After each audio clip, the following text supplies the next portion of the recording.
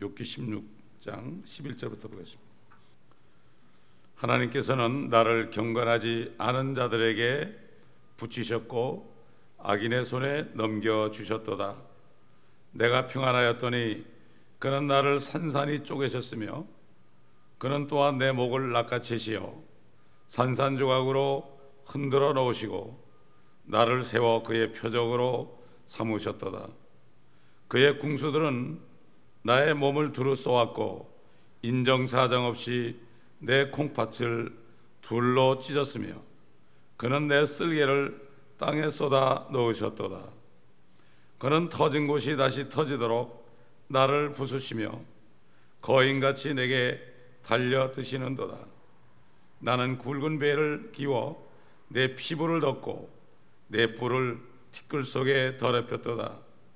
내 얼굴은 울음으로 더럽혀졌으며 내 눈꺼풀 위에는 죽음의 그림자가 있으니 내 손에는 불의가 없고 내 기도도 순결하도다. 오 땅아, 너는 내 피를 덮지 말라. 내 부르짖음은 닿는 곳이 없을지니라. 그러나 이제 보라, 나의 증인이 하늘에 계시며 나의 기록이 높은 곳에 있도다.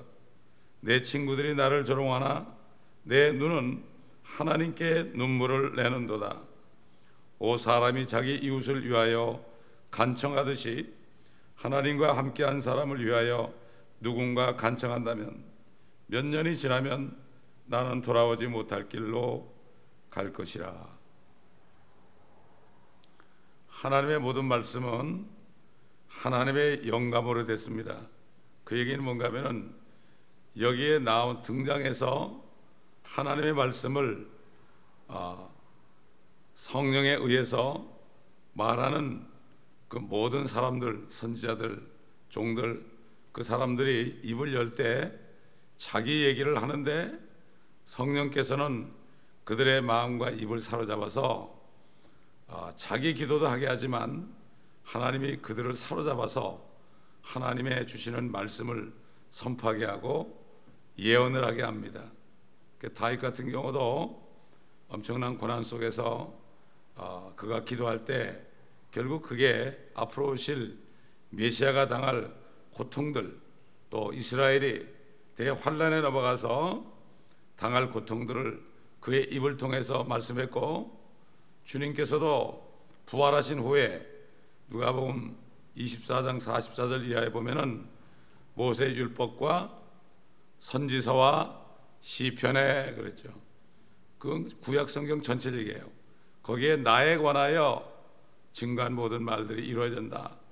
그 나에 관한 말들은 그리스도가 고난을 받고 죽은 자들로부터 셋째 날에 살아날 것이 기록되었다, 이렇게 말씀했죠. 그렇기 때문에 우리의 기도도 우리가 이 땅에서 기도할 때에 우리의 마음을 쏟아놓을 때 하나님께서는 성령을 통하여서 우리가 할 기도를 시키십니다. 그래서 그런 기도를 받아서 하나님이 뜻을 이룹니다. 기도는 하나님의 뜻대로 하는 게 기도예요. 하나님의 뜻을 하늘에서 이룬 것처럼 땅에 이루는 기도를 하는 게 우리의 기도예요. 그렇기 때문에 정말 이런 기도를 하는 사람들이 얼마나 있는지 모르죠. 성령 충만해야 됩니다. 그래야만 이런 기도를 우리를 통해서 시키고 그 기도를 이루는 거죠. 지금 한 대여섯 구절에 보게 되면은 욥이 비난하는 대상이 누군지 보여주죠. 자, 그는 이렇게 얘기하죠. 그는 하나님이 그를 경건치 않은 자에게 넘겨주셨다. 다시 말해서 하나님께서 그를 사탄에게 넘겨주셔서 육신을 멸망케 했다, 이렇게 고백하죠. 또 악인의 손에 있었다, 11절에. 또 평안한 가운데 있었는데 하나님께서 그를 산산히 쪼개셨다. 이거 맞는 얘기죠. 욥은 자신이 처한 위치를 다리가 부러졌다, 다리가 부러지고, 이렇게 얘기했죠. 다리가 부러지고 결국은 목이 쫄리고 흔들리고 그를 표적으로 삼아가지고 모여든 궁수들, 활 쏘는 사람들 앞에 전쟁 포로의 모습을 자기 자신에 비유하고 있습니다. 자, 또한 피부를 찢어가지고 상처를 나게 해서 하나하나 열어가지고 결국은 그 모든 것들을 다 짓밟고 있다. 하나님이 자기를 짓밟고 있다. 이렇게 증가하고 있습니다. 저기 15절에 굵은 베옷을 기워서 내 피부를 덮었다. 베옷이라는 것은 뭔가 하면은 이제 모든 게 다 끝난 사람이 입는 옷이죠. 또 남이 죽었을 때 애도하기 위해서 입는 옷이죠. 완전히 이제는 티끌에 넘어져서 이제는 아무 권세도 없고 권위도 없고 모든 것을 박탈되었다. 이게 우리 주님의 모습이죠. 십자가에 달리신 모습이죠. 16절에 보면은 내 얼굴은 울음으로 더럽혀졌다고 그랬어요.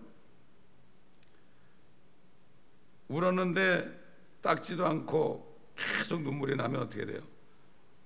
그 허연 자국이 생기죠, 거기에.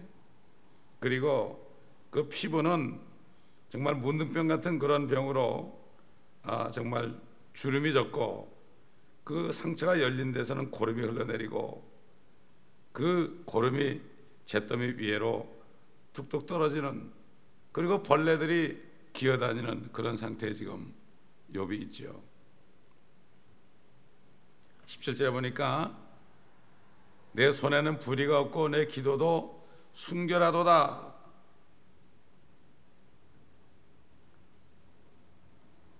자신이 그렇게 고백을 하는 거예요. 자신이 볼 땐 그런 거죠. 아주 극도로 이제는 극한 상태에 있고 아내마저도 그를 대적하고 있고, 사실 남자들이 아내가 대적하면요 그게 가장 치명적인 거예요. 이게 가장 치명적인 거예요. 밖에 나가서 아무리 대우를 받아도요 아내가 대적하면 이건 치명적인 거예요. 결국 이렇게 완전히 모든 사람이 다 떠났고 이렇게 있죠. 그러니까 까닭없이 그는 이런 일들을 지금 당하고 있는 거죠. 18절 보니까 오 땅아 너는 내 피를 덮지 말라. 내 부르짖음은 닿는 곳이 없을지니라. 피를 덮지 말아라. 피를 덮지 말아라. 이렇게 말합니다. 옛날에 그 민수기에 보면은 사람이 사람을 죽여서 피를 흘리면 땅이 더럽혀지는데 그 사람을 죽여서 피 흘리게 한 사람의 피를 흘려서 그 위에 뿌리지 않으면은 그 땅이 깨끗해지지 않는다고 그랬습니다. 옛날에 아벨의 피가 땅에서 울부짖었죠. 아벨의 피가 땅에서 울부짖었죠. 이 욥의 피도 땅에서 울부짖는 거죠.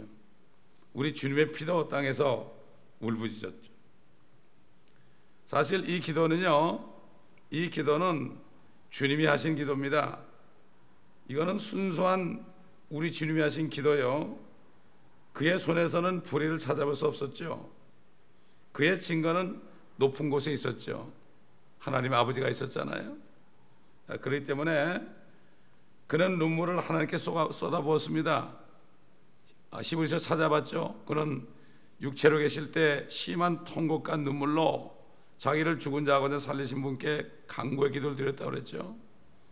그렇기 때문에 이 주님께서 복음서에 나오는 그 주님의 고난의 내용이 자세하게 안 나오잖아요. 그래서 그 내용들이 다 구약에 나오는 거예요. 이게 특별히 지금 이 18절과 관련되는 구절은 어디 있는가 하면은 시편 69편에 있어요. 한번 찾아봅시다. 시편 69편.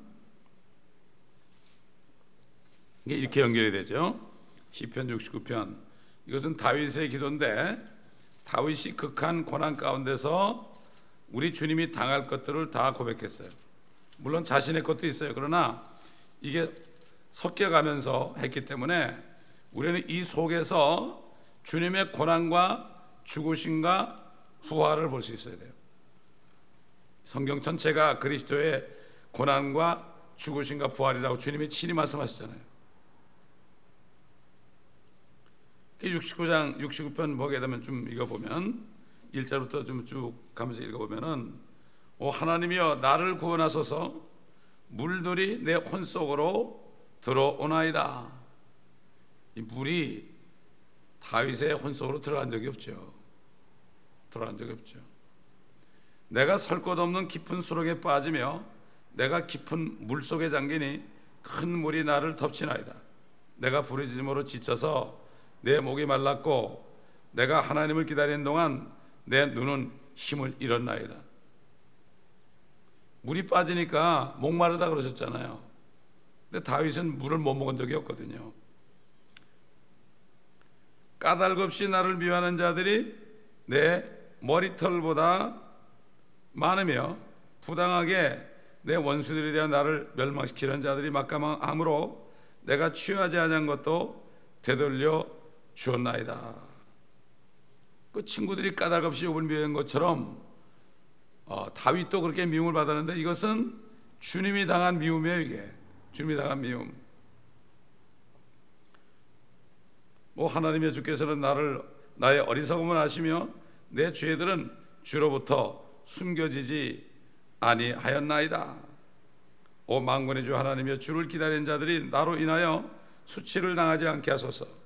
오 이스라엘 하나님이여 주를 찾는 자들이 나로 인하여 낭패를 당하지 않게 하소서. 주를 위하여 내가 비방을 받았으니 수치가 내 얼굴을 덮었나이다. 또 뒤에 가가지고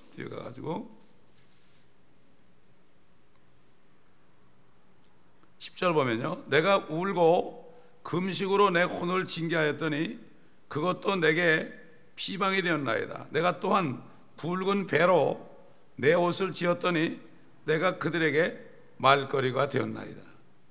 욥도 그렇잖아요. 욥도 배옷을 얘기했죠. 성문에 앉은 자들이 나를 욕하니 내가 주정뱅이들의 노래가 되었나이다. 자, 예수님이 어떻게 됐죠? 주정뱅이들의 노래가 됐어요.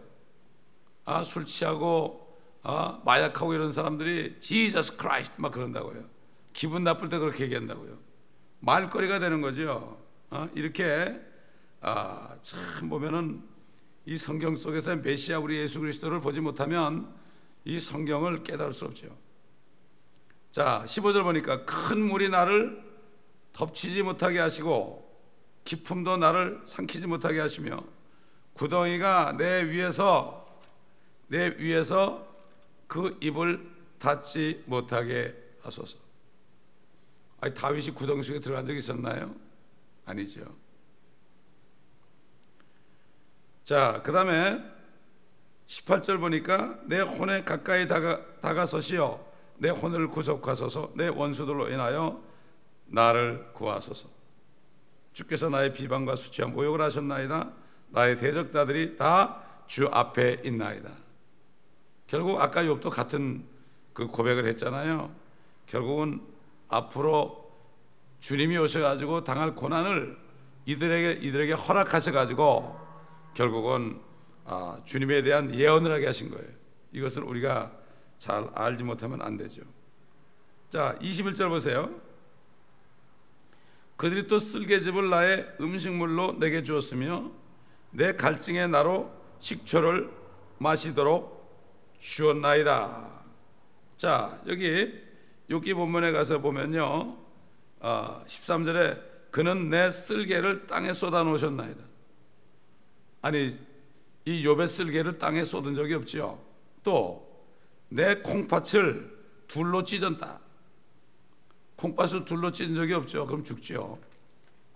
이게 결국 주님이 십자가에서 당할 고통 생각해 보세요. 두드려 맞아 피투성이 돼가지고 그 못을 박아서 십자가를 딱 세울 때 몸 전체가 완전히 그냥 뭐 밑으로 그냥 뼈를 세수했을 정도로 그렇게 됐기 때문에 주님만이 이런 고백을 할 수가 있는 거죠. 할 수 있는 거죠. 자, 이렇게 결국 주님께서 당할 고통을 다윗을 통하여 욥을 통하여 이렇게 고백하는 것을 우리가 여기서 볼 수가 있습니다. 그 메시아에 대한 말씀이죠. 그런데 이것을 보지 못하게 되면은 아무런 소용이 없는 거예요. 아무리 예수 그리스도를 높이고 그렇게 해도 결국은 이 말씀들을 보지 못하면 안 되고, 이런 말씀들을 보지 못하도록 성경들이 다 병개가 된 겁니다. 그러니까 성경을, 그러니까 이 그리스도에 대한 은혜를 깨닫지 못하는 거예요. 은혜를 깨닫지 못하고 자기 먹을 것만 찾고 그렇게 하는 거죠. 그 주의 종들은, 주의 종이 뭡니까? 예수 그리스도의 종이란 얘기예요. 사도 바울이 뭐라는가 하면은 예수 그리스도의 종, 그리고 사도된 바울은 그랬거든요. 예수 그리스도의 종이라는 거는 예수 그리스도를 따라가는 사람이에요. 그래서 주님이 나를 따라오려거든 자기를 부인하고 자기 십자가를 지고 나를 쫓을 것이다, 그렇게 말씀했죠. 말씀을 증거하는 그리스도의 종들은 그렇게 하지 않고는 하나님의 말씀을 깨달을 수가 없습니다. 그리고 이 성경 안에서 주님의 그 심정을 알지 못하면 나를 부인할 수 없어요. 부인할 수가 없죠. 성경을 하나하나 봐서 그 안에 계신 예수님의 당한 고난을 보지 않으면요, 조금만 고난만 와도 다 팽개치고 말아버립니다. 이렇게 되게 되어 있는 거예요. 그래서 성경을 상고하라 그랬고, 나를 핍박했으니 너희를 핍박한다고 그랬고, 나를 바울세불이라고 그랬는데, 마귀를 였다고 그랬는데 너희 보고 뭐라고 그랬느냐, 이렇게 말씀했고, 나를 이단이라고 그랬는데 너희 보고 뭐라고 그랬느냐, 이렇게 말씀했고. 근데 그런 소리 듣기 싫어하죠. 이거는 종이 아니죠. 종이 아닙니다. 종은 그저 죽으라면 죽어야 되고, 말도 안 되는 말씀을 주셔도 그대로 순종하는 게 종 아니에요? 그런 거, 이게 종입니다. 바로 이게 주의 선지자들 보세요. 뻘거벗고 뛰어다니라고 뛰어다니고 그렇잖아요. 그냥 소똥으로 밥을 해먹으려는데 해먹고, 이게 바로 종입니다. 이게 주의 종이에요. 그리고 누구나 다 목사만 주의 종이 아니라 성령으로 거듭난 사람들은 그리스도의 종들이에요. 종들이에요. 거듭났나 안 났나 보려면 그 사람이 정말 모든 억울함도 다 인내하고 그저 아멘하고 그리스도 예수 안에서는 아니오가 없고 예만 있다고 그랬거든요. 다시 말해서 성령으로 거듭나서 그리스도 안에 들어간 사람은요, 아니오가 없습니다. 전부 예입니다. 종인데 예입니다. 근데 그런 사람이 몇 명이나 되냐 이거죠. 몇 명이나 되냐.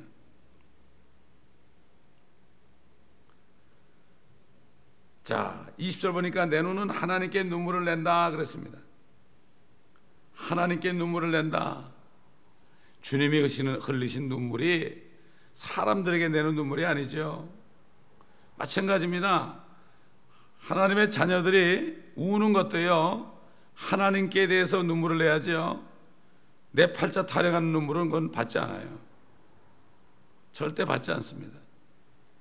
나는 사역을 하면서 내가 어려울 때 눈물 한 방울도 흘리지 못하게 하더라고, 하나님이. 그렇게 하시더라고. 어떨 때는 시큰 울어봤으면 좋겠을 때가 있는데요, 그게 안 되더라고요. 그게 안 돼. 그러나 양떼들을 보면서 다 너무나 안타깝고 너무나 어리고 중구난방한 것을 볼 때, 그때 기도할 때 눈물이 나는 거예요. 내 문제 때문에 눈물이 안 나와요. 21절 보니까 사람이 자기 이웃을 위하여 간청하듯이 하나님과 함께한 사람을 위하여 누군가 간청한다면, 이게 무슨 말입니까? 변호사가 없어요. 그러니까 나를 위해서 누가 좀 간청을 해줬으면 좋겠다, 이런 얘기를 하는 겁니다. 지금 결국 누굴 기다리는 거예요? 메시아를 기다리는 거예요. 얼마나 힘들었겠어요. 지금 욥이 살았던 당시에 성경이 있었습니까? 없었습니다. 우리 주님이 오셨습니까? 안 오셨습니다. 그 사람이 정말 깜깜한 가운데 고통당할 때 성령이 임하니까 그는 이런 고백들을 할 수 있는 거예요. 그러니까 주님께서 4,000년 동안, 아담 이후에 4,000년 동안 주님이 오시기 전에 주님이 오신 것을 준비하기 위해서 4,000년이 걸린 거예요. 4,000년이 걸린 거예요. 그러니 그 4,000년 동안 살았던 사람들 얼마나 비참하게 죽은 사람이 많아요. 백보자 심판대에 그들이 다 일어날 텐데 그들은 행위대로 구원받는다고 그랬어요. 행위대로 심판을 받는다고 그랬어요. 그러니 지금 그들이 그렇게 고통받으면서 예언한 주님이 2000년 전에 오셨고 이제 그분이 이제 조금 있으면은 임하시는데, 공중에 임하시고 또 환난 끝에 이 땅에 임하시는데 성경들을 모르니까 이 구약 성경에 주님의 초림과 재림이, 고난과 죽으심과 부활하심, 초림 재림이 다 들었는데 이거를 공부를 안 하니까 주님의 재림도 안 믿고 십자가 사건도 안 믿고 천년왕국도 안 믿고 이렇게 되는 거예요. 그러니 참 요즘에 주님의 그 흘리신 피를 믿지 않는 사람들은 어떻게 되겠어요? 생각해 보세요. 아벨의 피가 하나님께 호소했죠. 그런데 아벨보다 더하신 그 예수 그리스도 하나님이신 그분의 피를 흘렸는데 그것을 믿지 않고 죽인 사람들, 또 믿지 않는 사람도 죽인 사람과 마찬가지예요. 자기들에서 죽으셨는데 믿지 않으니까 그 피가 하나님께 호소하기 때문에 결국은 그들은 심판을 받을 수밖에 없는 거죠. 그러니까 요즘 세대가 얼마나 악한지 우리가 알 수가 있어요. 노아 때요? 노아 때는 법이 없었어요. 율법이 없었어요. 말씀도 없었어요. 그런데 그 사람 속에 있는 원죄 때문에 그들이 그렇게 죄를 지니까 도저히 못 보니까 일단 그들을 다 쓸어버려 가지고 감옥 속에 집어넣은 거예요. 그래가지고 주님이 우리 한번 다시 봅시다. 베드로전서. 우린 주님의 심정을 이해를 해야 돼요. 왜냐하면 법이 없으면 죄가 없어요. 죄가 성립이 안 돼요. 18절부터 베드로전서 3장 18절. 그리스도께서도 죄들로 인하여 한 번 고난을 받으사 의인으로서 불의한 자를 대신하셨으니 이는 육신으로는 죽임을 당하셨으나 성령에 의하여 살림을 받으심으로 우리를 하나님께로 인도하려 하심이라. 그가 성령으로 감옥에 있는 영들에게도 가서 전파하셨으니 그들은 전에 노아의 날에 방주를 예비하는 동안 하나님께서 오래 참고 기다리셨을 때에 순종하지 아니하던 자들이라. 방주에서 물로 말미암아 구원을 받은 사람이 몇 명뿐이니 곧 8혼들이라. 물은 예수 그리스도의 부활하심으로 인하여 이제 우리를 구원하는 모형이니 곧 침례라. 이것은 육체의 더러움을 제거하는 것이 아니라 하나님을 향한 선한 양심의 응답이라. 그러니까 방주를 120년 동안 졌거든요. 120년 동안을 방주를 짓기 위해서 주님이 뭐라는가 하면은 하나님이 그들의 날은 120년이 되리라고 그랬어요. 다시 말해서 그들은 120년 후가 되면은 방주에 들어오지 않으면 그들은 심판을 받을 것이다. 근데 이거를 잘못 해석을 해가지고 베레아 그 사람들이 잘못 해석을 해가지고 사람 수명이 120년이다. 그래서 120살 전에 죽으면 사람이 죽어서 귀신이 된다. 그럼 다 귀신 되게요? 그러면 120살 사람이 어디 있어요 요즘에? 그래가지고 베레아가 나온 거예요.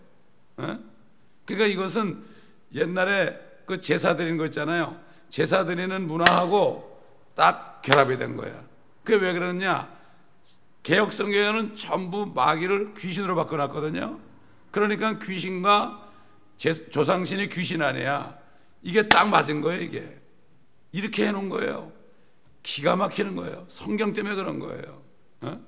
고린도전서에 보면은 이방인들의 제사는 마귀에게 드린 건다 그러는데 거긴 귀신에게 된다 그랬거든. 개혁에는 이렇게 바꿔놓은 거예요. 이 킹제임스 성경은 귀신이란 말이 없어요. 전부 마귀입니다. 마귀.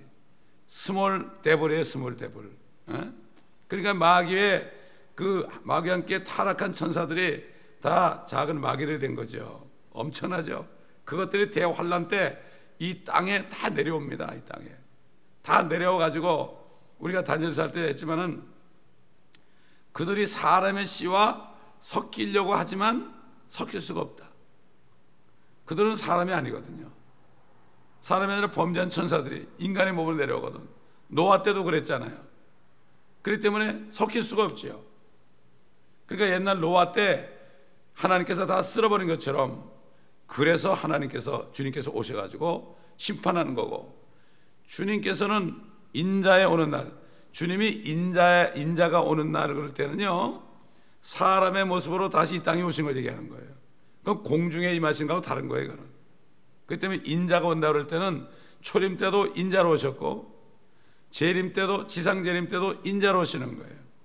인자로 오시는 거예요. 예. 그렇기 때문에 정말 이 노아의 때 같다 그런 것은 그 시대에 똑같다는 얘기를 한 거거든요. 똑같다는 얘기이기 때문에 그걸 알아야 돼요. 노아 때만 해도 사람들이 뭐 900년씩만 살았지 않습니까? 그러니 인구가 얼마나 많았겠어요. 인구가 엄청나게 많았죠. 결국 아담 이후 한 1000년 동안 얼마나 많은 사람이 낳겠습니까? 근데 그 수많은 사람들을 주님은 다 쓸어버릴 수밖에 없었어요. 왜? 범죄한 천사들이 내려와서 자기 처소를 떠나가지고, 마귀가 자기 처소를 떠났죠. 덮는 그룹으로부터 떠난 것처럼 그 사단을 떠나서 루시퍼를 따라서 그 타락한 그것들이 내려와가지고 하나님의 아들들이 사람의 딸들과 결혼했다고 그랬죠. 또 이것을 사람들을 하나님의 아들들은 구원받은 사람들이라 또 이렇게 얘기한다고요. 말이 안 되죠. 그럼 지금도 구원받은 사람들이 구원받지 않은 여자들과 결혼하면 거인 낳게요? 말도 안 되는 얘기를 하는 거예요. 이거는 초등학생이 봐도 알 수 있는데 또 그걸 믿는 사람들이 있어요. 왜 그렇습니까? 눈이 열리질 않아서 그래요. 계시형이 열리지 않아서 그래요. 이게 참 답답한 거죠. 그렇기 때문에 이 성경은 성령께서 기름 부음 속에서 깨닫게 하고 성경 전체를 공부하지 않으면 알 수가 없어요. 알 수가 없어요. 알 수가 없는 거예요.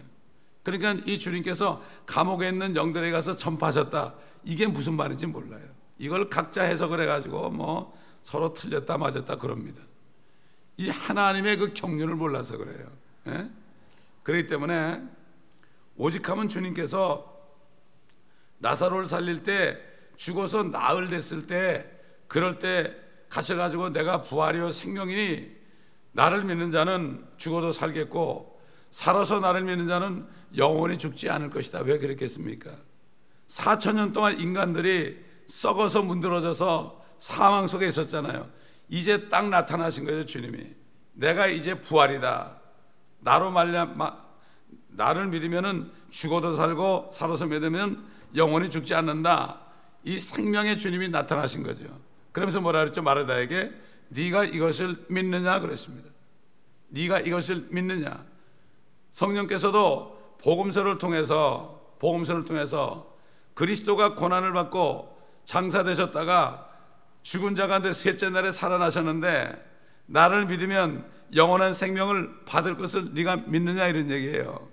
그렇기 때문에 사도 베드로가 너희가 거듭난 것이 썩어져 씨로 된 것이 아니라 썩지 않고 영원히 거하는 하나님의 말씀으로 되었는데 그 말씀은 너희에게 복음으로 전해진 말씀이다.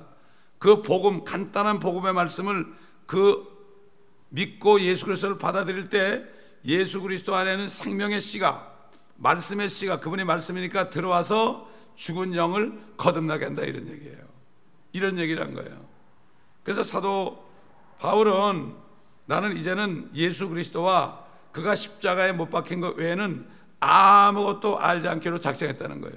근데 사람들이 그 말씀을 가지고 구원을 받지 못하고 그냥 교회만 다니면서 설교만 듣고 가니까 구원을 못 받는 거예요. 쉽게 얘기해서 이런 거죠. 결혼을 해가지고요 계속 딴방 쓰게 되면은 아이를 못 낳는 거예요. 못 낳는 거예요. 이런 식의 똑같이 그런 꼴이 지금 교회에서 벌어지고 있습니다. 복음이 전해지지 않고 있습니다. 아니 뭐 예수님이 죽었다가 살아난 거 부활절에만 하면 되는 거지 뭐 이러고 마는 거예요. 근데 부활절 때도 이번 주일이 부활절 주일로 지키는데 사람들이 그런 부활절 주일날도 예수 부활했다고 하는데 자기 부활은 안 믿어. 그 예수 그리스도가 내 안에서 부활해야 되는 거예요. 어? 이게 보통 문제가 아니에요. 이게 그걸 속이는 거예요. 말도 못하는 거예요. 자, 그렇기 때문에 참 여기 지금 이제 마지막에 22절 보게 되면 뭐라 그랬어요? 몇 년이 지나면 나는 돌아오지 못할 길로 갈 것이라. 욥은 정말 그게 비참한 거예요. 정말 자기가 고난받는 건 그건 둘째치고 죽으면 내가 어떻게 되는가? 그거 알려준 사람이 없잖아요. 그 당시에 없죠. 그러나 그는 백보자 심판됐을 겁니다. 행위로 그는 생명록에 기록됐기 때문에. 근데 백보자 심판 때 다 불못에 떨어진 게 아닙니다, 여러분. 그런 사람들은 뭔가 좀 인정머리 없는 사람들이에요. 자기가 하나님이요 심판주의가 말도 안 돼요. 어떤 젊은이가 그러더라고 나보고 예수 믿는 사람 다 지옥 가요. 다 지옥 가는데 그럼 예수님 오시기 전에 어떻게 해요? 그 사람 어떻게 지옥을 가요? 이런 식으로 하나님의 은혜를 거부하는 거예요. 극단적인 사람들이죠. 그러나 이 욥이나 선지자들을 통해서 주님의 은혜가 지금도 옛날에도 흐르고 있었어요. 이걸 알아야 되는 거예요. 몇 년이 지나면 나는 돌아가지 못할 길로 갈 것이라. 비참한 거죠. 옛날 사람들이 다 그러고 죽었어요. 우리 한인 조상들도 이러고 죽었어요. 사실 고생하는 건 둘째치고 죽어서 내가 저 세상으로 가면 어디로 갈 것인가? 누굴 만날 것인가? 막연하게 우리 조상을 만날 것인가? 또 어떤 사람들은 내가 이러다 죽으면 조상님에게 얼굴을 어떻게 들 것인가? 막연하게 그랬지만은 그렇게 말하면서도 정말 답답했겠죠. 몇 년이 지나면 나는 돌아오지 못할 길로 갈 것이라. 지금 예수 믿지 않는 사람들 교회를 다녀도요 이런 두려움이 있는 거예요. 그러나 정말 성령으로 거듭난 사람은 안에 생명이기 때문에 이 육신은 껍데기이기 때문에 이것은 내가 아니라는 걸 알기 때문에 내가 죽는 날이 주님과 합하는 날이다. 사도 바울이 내가 몸을 떠나서 주와 합하는 것이 더 좋으나 내가 아직도 몸 안에 있는 것은 너의 유익을 위함이라. 쉽게 얘기해서요 구원받고 하나님의 일을 많이 한 사람은 하루에도 빨리 가고 싶은 마음밖에 없어요.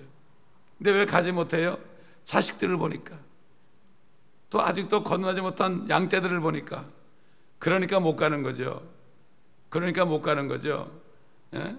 그 사도 바울은 특별히 셋째 하늘에 갔다 왔기 때문에 더 그게 정말 간절했죠. 그러니까 그가 갔다 와서 거기 갔다 다시 돌로 맞았을 때 가서 다시 살아났을 때 그가 어디로 갔죠? 교회로 들어간 거예요. 교회로 들어가서 은혜 안에 꾸준히 거하라. 주님의 은혜를 잊지 말아라. 은혜 안에 꾸준히 거하라.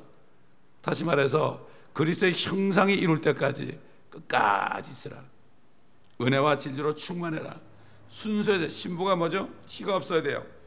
구원받은 은혜와 하나님의 말씀만이, 깨끗한 말씀만이 있어야 돼요.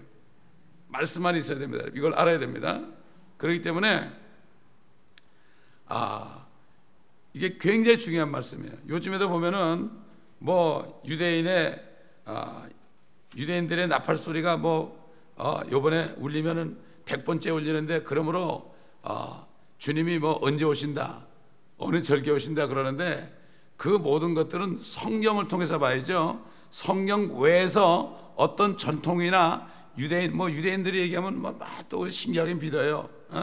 어떤 전통이나 이런 걸 보게 하면 안 돼. 성경만 봐야 돼. 성경만. 진리로 거룩하게 다뤄. 진리로. 그렇잖아요. 이 성경 말씀 외에는 우리가 어떤 것도 받아들이면 안 돼요. 그런데 성경도 여러 가지 있잖아요. 그렇기 때문에 우리가 최초로 영감받은 영원화된 성경 말씀이 이제 다 이게 모든 언어로 기록됐잖아요. 그렇기 때문에 이 변개된 성경을 절대로 읽으면 안 되는 거고, 1884년에 캐톨릭이 최초로 개혁 성경을 만들어냈고 미국까지 와가지고 1901년에 아메리칸 스탠다드 버전을 만들어서 결국은 그들이 한 짓이 뭔가 하면은 예수 그리스도가 하나님이 아닌 것처럼 변개를 했습니다. 그래서 여호와의 증인들이 개혁 성경을 들고 다니는 거예요. 그들이 또 번역한 성경이 있어요. 뉴 월드 버전이라고 있어요. 신세계 역본이라고 있어요. 그럼에도 불구하고 신세계 역본은 한국말로 번역이 안 됐거든요. 그러니까 이 사람들이 개혁을 가지고 다니면서 뭐라는가 하면 삼일체가 어디 있냐고 묻는 거예요. 그런데도 몰라요. 여호와의 증인 성경이에요. 여호와의 증인 성경. 그래서 킹제임스 성경은 여호와란 말은 한 서너 번 나오죠. 전부 로드 주로 나오죠, 그죠? 그러니까 나는 여호와 증인만 그래요. 그 여호와 하나님을 믿는데 신약 성경을 보니까 여호와가 한 번도 안 나오는데 그럼 여호와가 돌아가셨냐? 연결해야 돼. 주와 주가 연결해야 되죠, 그렇죠? 그리고 킹제임스 성경은 주 여호와 그럴 때는 LORD가 전부 대문자고, 그 다음에 하나님의 아들을 말씀을 나타낼 때는 L자만 대문자고, 그래가지고 신약 성경 오면은 로드가 L자만 대문자가 나오죠. 신약 성경 전체에 LORD가 대문자가 없어요. 여호와가 안 나타나요. 왜? 신약 시대의 주님은 예수님이거든요. 구약 시대의 주님은 로드 저호바 로드 갓이에요. 여호와의 이름이 그들에게 주어졌어요. 그들의 주였어요. 그 여호와를 믿어야 됐어요, 그때는. 그러나 지금은 여호와께서 아들에게 이름했어요, 심판을. 그래서 예수님이 주가 된 거예요, 이게 바로.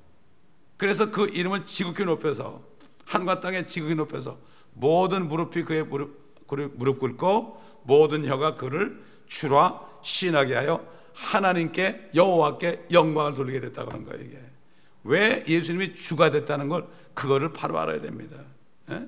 그러므로 우리는 그래서 성령께서는 예수가 주라는 것, 이것을 알리러 이 땅에 오신 겁니다. 그 신복강구로 오신 겁니다. 그래서 신복감을 다 구하게 되면은 이제 휴거 때 다 올라가서 혼인잔치하고 이 땅에 내려와서 여기서 주님과 함께 고난받은 만큼 이 땅을 다스리다가 끝나면은 만물을 충만케 하기 위해서 이제 주님과 함께 새 예루살렘을 살면서 만물을 충만케 하는 일을 할 거죠. 근데 이거를 모르니까 이런 얘기하면은 뭐 천연왕국도 안 믿으니까 이제 천연왕국 제2판이 이제 한 달 후면 나옵니다. 한 달 후면 나오는데 하나님께서 어떻게 역사할지 모르겠어요. 한국에 있는 사람들에게 이거를 이제 배포하려고 그러는데 기도해야 됩니다. 하나님 역사해 달라고, 역사해 달라고. 한국은 완전히 무천년이에요, 무천년. 완전히 무천년이에요, 한국이. 극소수 외에는 그래도 깨어있는 사람이 있어요. 있는 사람이 있는데 아주 극소수예요. 그렇기 때문에 그 하나님의 왕국을 믿지 않으면 안 되는 거죠. 너희가 거듭나지 않으면 하나님의 왕국을 볼 수 없다고 그랬죠. 하나님의 왕국이 하늘과 땅에 이루어지는데 분명히 땅에서도 이루게 달았잖아요. 왕국이 맙시며 아버지 뜻이 하늘처럼 땅에서 이루게 달라. 왕국을 못 보는 거예요. 거듭나지 않으면요 천년왕국을 못 봐요. 참 그러니 안타깝죠. 너무나 안타까운 겁니다. 기도하겠습니다.